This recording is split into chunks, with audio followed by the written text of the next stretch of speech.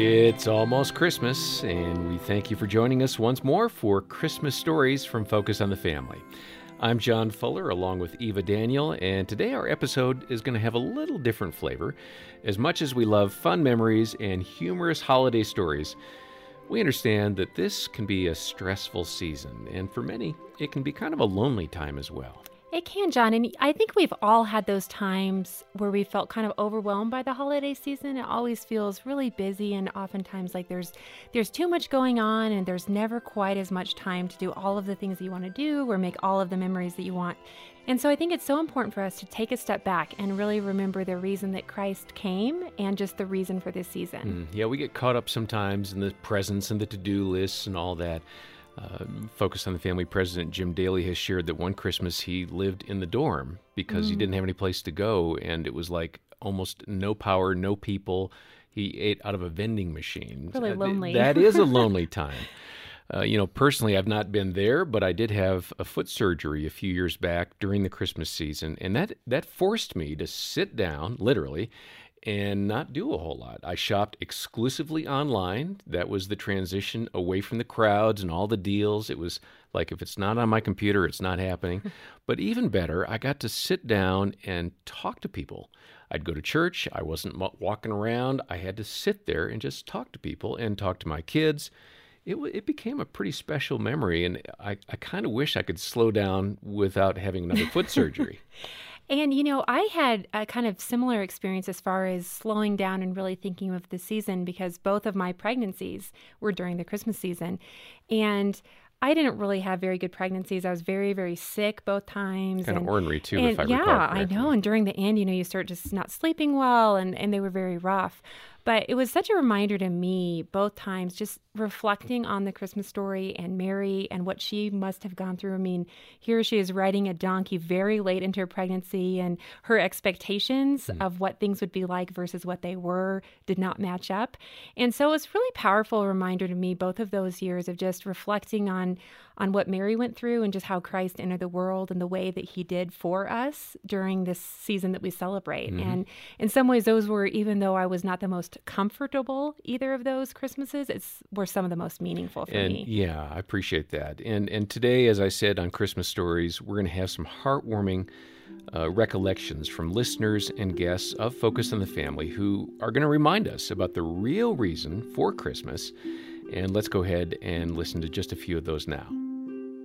Raising two little boys as a single mom, every year our travels was to go home to Florida to be with family for Christmas, since I didn't have any in the state. And one year we were coming home, a friend of mine was traveling with us, and in the middle of the night we had car trouble.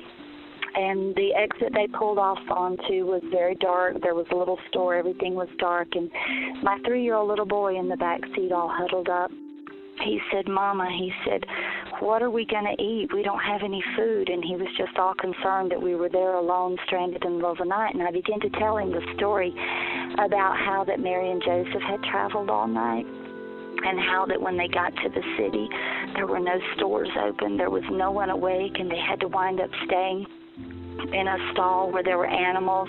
And baby Jesus, they laid him in a manger with hay. But when God sent the shepherds to show them where the baby was, God knew exactly where he was. And the angels told the shepherds where to find baby Jesus, and that God's eye was exactly on where we were. And as it turned out, even though the station was closed, it had a little counter that they were open all night, so I was able to give my children cinnamon rolls and chocolate milk. And when God said he's a father to the fatherless, he really is. My favorite Christmas story happened about the time that I was 7 or 8 years old. My grandparents always had the family in for Christmas Eve for a dinner and celebration. Now, my grandfather headed up the local fire department, volunteer fire department, and on this particular Christmas Eve, a call came out that there was a fire. As all the men in our family headed out and down the road to give aid to this family, The rest of us stayed back cooking and cleaning. And when they came back from the fire, my uncles headed out to their homes to take their showers and clean up from the fire. But my grandfather went and sat underneath the tree. My cousins and I went and gathered around him, and he told us that the fire had happened to a family who had 5 small children. They had lost their trailer, their Christmas, and everything. And as he got up to go into the house, he turned and he said, I have a lot of gifts under my Christmas tree. I'm going to give one of my gifts to the father of that family. And as he went in the house, we knew he wanted us to do the same, but we sat there for a while until finally my cousin Donna stood up and said she was going to do it. And within just minutes, the whole hillside was just ablaze in activity as everyone was collecting canned goods and clothing and furniture and anything we thought the family might need, including the gifts that my grandfather had suggested. I'll never forget the looks on the faces of the family gathered around the truck, and we were handing off all these supplies that we had brought. But the joy that came over me at the time when we handed the Christmas gifts to those little children. My grandfather gave me the greatest gift that Christmas. He gave me the gift of giving. And after all, isn't that what Christmas is all about? I love that story, and I've really tried the last couple of years to do something with my kids to provide gifts for those that are less fortunate. We do the Samaritan's Purse Operation Christmas Child, where we fill a box with a shoebox full of little toys and crayons and coloring books, and somehow reaching out to those that are less fortunate than you really, I think, puts in perspective some of the materialism we get into around the holiday season. Yeah, taking our family to nursing homes or senior facilities has always been kind of a sobering thing, but it brings such joy, especially if you have little kids. The arms go up from the residents. They're like, bring me the baby. Let me see the baby. And there's something heartwarming and sobering about that, to realize the arc of life and to reflect about the deeper things. Well, let's go ahead and hear more touching stories and recollections from friends of Focus on the Family, including Cynthia Tobias and Dr. Walt Larimore. I grew up the daughter of a Nazarene preacher, and I also grew up, my most formative years were in Reno and Las Vegas. We celebrate Christmas on Christmas Eve, and it's always the same. And that is, on Christmas Eve, we have the Christmas Eve service, which my dad no longer officiates now, but he always did. And then we have chili, and then my dad reads the Christmas story to all the kids and grandkids and every one of us, and that's never changed. But one particular Christmas I remember when he was pastoring in Las Vegas, tough town. We, growing up in Las Vegas as a pastor's kid, we saw a very different piece of Vegas. We saw the seamy underbelly and the danger and the ugly stuff. And that particular Christmas, I had come home from college. I'd brought a friend with me. We were looking forward to spending a really fun Christmas. And on Christmas Eve, when we thought we were going to do all the typical stuff, instead, Dad, this is so typical of him, he said, I'm volunteering now with the chaplaincy in Las Vegas, and we're going to go down and we're going to have our Christmas Eve service with the Alcoholics and Gamblers Anonymous. I'm thinking that's the last place I want to be. And here on this beautiful Christmas Eve in this hot, sunny place, we spent our Christmas Eve service with prostitutes and gamblers and drunks next to a casino in a very untraditional way. But it was so characteristic of my dad and his heart. And it just didn't feel right at first. And then it became so obvious with his reading of the Christmas story and the time that we spent there, that these were the people that Christ came to save. These were the people that were there that night in Bethlehem too. They were there just like that, and that he didn't come to be in a nice, clean, pristine place where I wanted to be. He came to really redeem the souls who were lost. So I remember the first year that I was in practice as a family physician. That Christmas, I was caring for a man in the hospital who was severely ill. This was before we knew about the diagnosis of HIV/AIDS. Turns out that's exactly what he had. But he was dying of a pneumonia and a cancer, and nothing we did could help him. He came from a lifestyle and from a spiritual perspective that was the exact opposite of mine. And yet, because of the severeness of his illness, he knew he was facing eternity. I remember walking over to the hospital through the snow in western North Carolina, and I had been praying about this particular patient. I went in to see him, and his breathing was raspy and it was coarse. I sat down beside his bed and reached over to hold his hand. And he looked at me and he said, "Doc," he said, "you know, I come from a different background than you." I said, "I know that." He said, "But I know that you know a God that I don't know." And I smiled and I said, "And I know that." And then I remember him looking at me in the eyes and saying, "Doc, I'd like to know him." And very briefly, in that divine appointment, I explained to him how I had come to Christ as an adult and how that relationship had changed my life. And that all he needed to do, if he wanted to have that relationship, was to ask God to come into his life. And he bowed his head and he closed his eyes and he said, "I do." I squeezed his hand and gave him a hug. I didn't give him any reassurance or Bible verses because I knew I'd be back in to see him later that day. And I went down to the x-ray room to look at his x-rays when I heard over the PA system, "Code blue, code blue, code blue." I ran down to the ICU where he was, and the code team was providing him CPR, but they did not save his life, and he passed away. And on that Christmas, my first patient with AIDS became a brother in Christ. It just took a moment, but it was a moment that changed his eternity.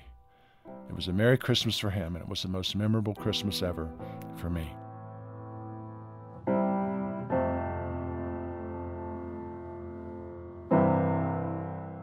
What a powerful story and reminder that even in loss, there can still be hope and joy, and whatever any of us are going through this holiday season, that there's still hope in Christ. Mm-hmm. Yeah, as we said at the beginning of today's episode, it can be a very difficult time of year. Just last night, Eva, I ran into a friend whose wife passed away, and I thought, oh, this is his first Christmas without her. I wonder what that's like. I need to pray for him, and I'm going to drop him a note just to say, thinking of you at this time of year, knowing it's hard, just want to be in your court and in your corner.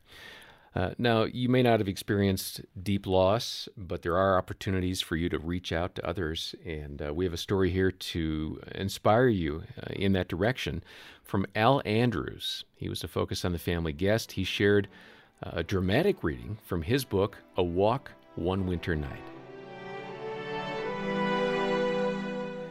It was cold that winter evening as I ambled down my quiet street. I needed a walk to clear my mind of all the clutter and stress of this season. It seems that every year it gets worse. More obligatory parties, irritated drivers, and panicky shoppers, long lines everywhere. I remember a time when I was more expectant, when the reason for all this celebrating meant everything to me. But sadly, this night my internal monologue was, let's just get this thing over and get back to normal. Frankly, my cynicism troubled me. And when I am troubled, I take a walk. Even if it's near midnight, even if it's cold, even if there are still things to be done. The hour was late and a light rain was falling. Stray flakes of snow twirled and mingled in. From windows and trees, the lights of the season sparkled through the heavy mist like stars aching to beam brightly on this dreary, dark night. Turning up my collar, I pulled my jacket tighter. That kind of cold finds its way through most any opening. As I walked, I saw them out of the corner of my eye. Mary, Joseph, the baby Jesus, displayed in a wooden stable in someone's front yard. The usual characters were assembled as well: shepherds, sheep, a camel, the wise men 3. On the stable's roof, a precariously perched angel looked on and was tilting slightly to the left. All of them were illuminated by 2 bright floodlights, shining from the grass in front of them. I almost passed them by. They were easy to miss, as I've grown accustomed to their presence. They are, after all, available everywhere in all sizes: ornament size, mantle size, coffee table size, and yard size. They come in a box, easy to assemble. But that night, and I'm not sure why, something caused me to turn my head, inviting me to linger. I stopped to look at them for a while, as one would stand in front of a Rembrandt painting in a museum. I must admit, it felt somewhat odd and awkward. After all, grown-ups don't pause and stare at yard manger scenes. But for some reason, that night, that moment, I felt I should be there, to witness something, to see. I folded my arms and I looked, obedient to this mysterious nudge. She wore blue. Mary always wears blue. A neatly pressed, clean blue garment. Her face, porcelain and untouchable, had a fixed expression, pleasant and peaceful. With her fragile hands folded in prayer, she gazed down adoringly at her child. She was perfect, this Mary, pristine, with moisture glistening on her smooth ceramic shawl. Joseph wore brown. Joseph always wears brown. Brown is a fitting color for a character relegated to the background, for someone who never gets top billing. His eyes appeared vacant and his beard was neatly trimmed. He was there as he always is, on the edges. He can't seem to find his place. Everyone else has something distinctive, wings, crowns, gifts, halos, a shepherd's crook. But all he has is brown. Then there was the baby Jesus, his tiny arms extended, the star attraction. A halo encircled his little head, reaching from ear to ear. A clean white fabric wrapped around him. Swaddled, I suppose, is the appropriate Christmas word to use. He smiled an unearthly smile. He's always happy, this manger Jesus. It looked like he'd never slept and never cried. It didn't appear that he wanted to be held, nursed, or cuddled either. I won't take the time to describe the others, but you know them well. You probably even know where each is positioned in the stable. The shepherds go there, the camels and sheep over there, the wise men there, and there. I imagine you, too, are accustomed to their presence. I remained standing, trying to stay warm. Looking at them through the gauzy mist, I pondered. I simply couldn't relate to them in any way. They seemed remote and untouchable, just like this season had become for me. With considerable guilt, I wondered, why don't I like these people? After this abrupt and irreverent thought came to me, I half expected the ground underneath to open up and swallow me whole, or a bolt of lightning to descend with a flash and a snap, leaving a little pile of smoldering ashes that used to be me. I closed my eyes and waited for the end. Thankfully, neither the heavens nor the ground opened, so I continued my gaze. And then something happened, something I frankly don't expect you to believe. I heard a noise coming from Mary's direction. It startled me. "Who's that?" I said. Though her figure didn't move, a soft voice pleaded. "This is not me," she cried. "This is not real," and her voice broke. "Please, listen to me. My garment, it isn't this clean, and it's not this brilliant shade of blue. It's a blue faded by the dust of a long journey to Bethlehem. It smells of my sweat and of the mule whose back I rode upon. My blue is stained with red, the blood of birth. It's soiled by the dung of a stable floor. And my face, my real face, is blemished. I'm a teenage girl. My brow is furrowed from worry about this baby, about tomorrow. What will Herod do? Will he find us? And my eyes are red from tears of pain. I'm so lonely and afraid. This is my first baby and my mother is not here with me. This is not who I am," she said again. "I am real. Please, let me be real." And her voice trailed off. Her words, both gentle and moving, reached inside of me so deeply I could barely breathe. And while I was catching my breath, I heard a deeper voice. "You are wrong about me too." It was coming from Joseph's direction. "This is not me. This is not real. Please, listen to me," he said firmly. I started to take a step backwards, but his voice riveted me in place. "Listen," he repeated. "Really listen. I am not the quiet, simple character you make me out to be. My eyes are not vacant. Hours ago they were full of fire when I grabbed the innkeeper's tunic with a tight grip and said, "Don't you tell me there is not some room somewhere." And he found a place for us. I'm a man with a purpose, to travel where I was told to go and to lead my family safely there. And we made it. And now that we are here, I'm still on guard, for we are in danger. Joseph continued, "Yes, I wear brown, but it is for stealth. I blend in with my surroundings, and from my vantage point, my eyes scan every opening in this place for anyone who is out to do us harm, and no one will get by me. Let them try. I am the keeper of this light, and I will keep him safe. You are wrong about me. This is not who I am. I am real. Please, let me be real." His words soaked into me like the evening's mist. I felt admonished and awakened to something that was true.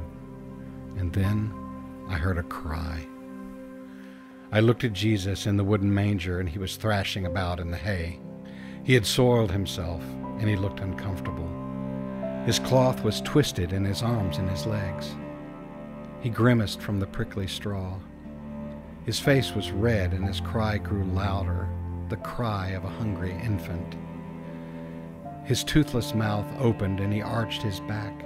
He cried so hard he ran out of breath, and for a moment it was quiet. But I knew it was the quiet before he drew another breath, and then he wailed so loudly I expected the lights in the nearby houses to turn on and the neighbors to come running out. I wondered if he too would speak, but he didn't need to. Somehow his words were in me, and I spoke for him. "This is not me. This is not real. Please listen to me. The reason I came, the reason I was sent, was to be real, to feel everything you felt, to know everything you need because I needed it too, to hurt like you hurt, cry like you've cried, laugh like you've laughed, skin my knee like you've skinned your knee, and have my heart broken like your heart has been broken. I came so that one day or one winter night, when you come face to face with your defeat, your moment of absolute need, you can come to me and say, 'You know this too. Be with me and lead me through it.' And I will. This is not me. I am real. Please, let me be real." Then there was a silence, a long stillness that hushed the wind and pushed away the noises of the night. In the quiet, I was being given room to feel and consider what I'd just seen and heard. And out of the silence, the truth appeared like stars revealed by the parting clouds. Maybe the figures before me weren't real because I'd made them that way, so they would be predictable and safe. Easy to ignore and box up after Christmas, out of sight and out of mind. Maybe if Jesus wasn't real, he would be tame and small. Maybe I had rendered him untouchable because I was afraid of his touch. "I'm sorry," I said. "I know this isn't you. I can see it now. You're not who I've seen you to be. Untouchable, perfect, something I made rather than someone who made me. You are real. You are true. You are here." "I'm so sorry," I said again as my eyes brimmed with tears. The sorrow nudged me to kneel next to a shepherd on the wet grass in front of something so real, so very real, I couldn't even begin to comprehend it. And as I knelt, I became a part of the story, and the story became a part of me, and I felt his gentle pardon. Suddenly, everything expanded. This scene, this night, my heart, and I felt real. After a while, I stood and remained there, quietly looking at them as they gazed back at me. And I realized something. I liked these people now, and I think they like me. Shivering, I wondered if Jesus was cold too. So I laid my scarf over his hands and his feet, the same hands and feet I would one day see again. I tucked him in as best I could. "Good night," I said to him. "Sleep well. You've traveled far." I stayed beside him for a few minutes, just as I once stayed beside my own newborn sons as they drifted into sleep. Then a low, regal voice came from one of the wise men.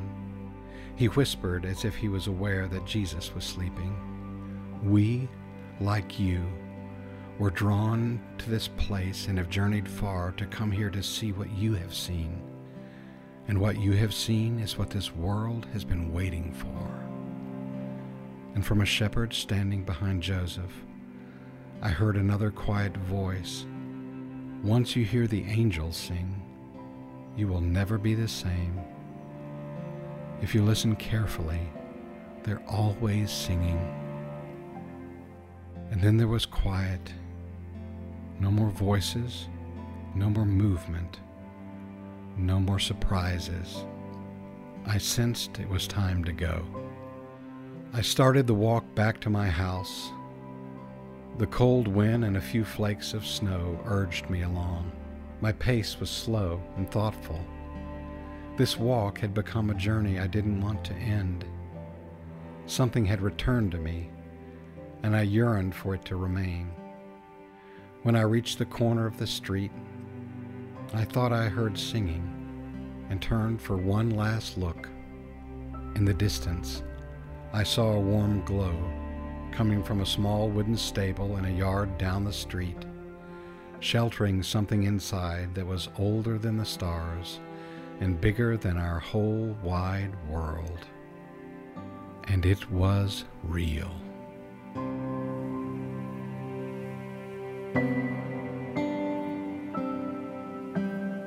Well, this is the most wonderful time of year, but it can be very difficult as well. And if you're struggling, if you're in that place that Al was describing, we want to encourage you to take some time and step back, ask God for help, and spend more time with loved ones and friends if you can.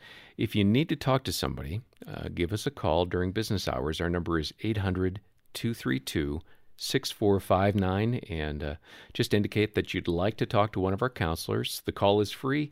They can spend about 15-20 minutes with you just talking through your circumstances and pointing you to some steps toward making this a little easier time of year. And we do hope that you have enjoyed our conversations and that you will find help if you need it, and that it'll give you a new opportunity this holiday season to reflect on some of your memories and some of your traditions and some of those memories and traditions you hope to make in the future, regardless of maybe how this season has been, but that Christ has come to bring us all hope and joy. And every day of the year, not just on Christmas Day. Well, speaking of, be sure to listen here one more time on Christmas Day. We're going to have a special conversation with Phil and Kay Robertson of Duck Dynasty fame, and they're going to have some fun and undoubtedly quirky stories to share. They always have wacky adventures with that family, and you can hear that heartwarming broadcast right here at focusonthefamily.com/Christmas stories. And if you've enjoyed this podcast series, we'll encourage you to recommend it to a friend and rate us on the iTunes store, and also to share it on your social media accounts. And thank you for joining us over the last few weeks. We've had fun. I'm Eva Daniel. And I'm John Fuller.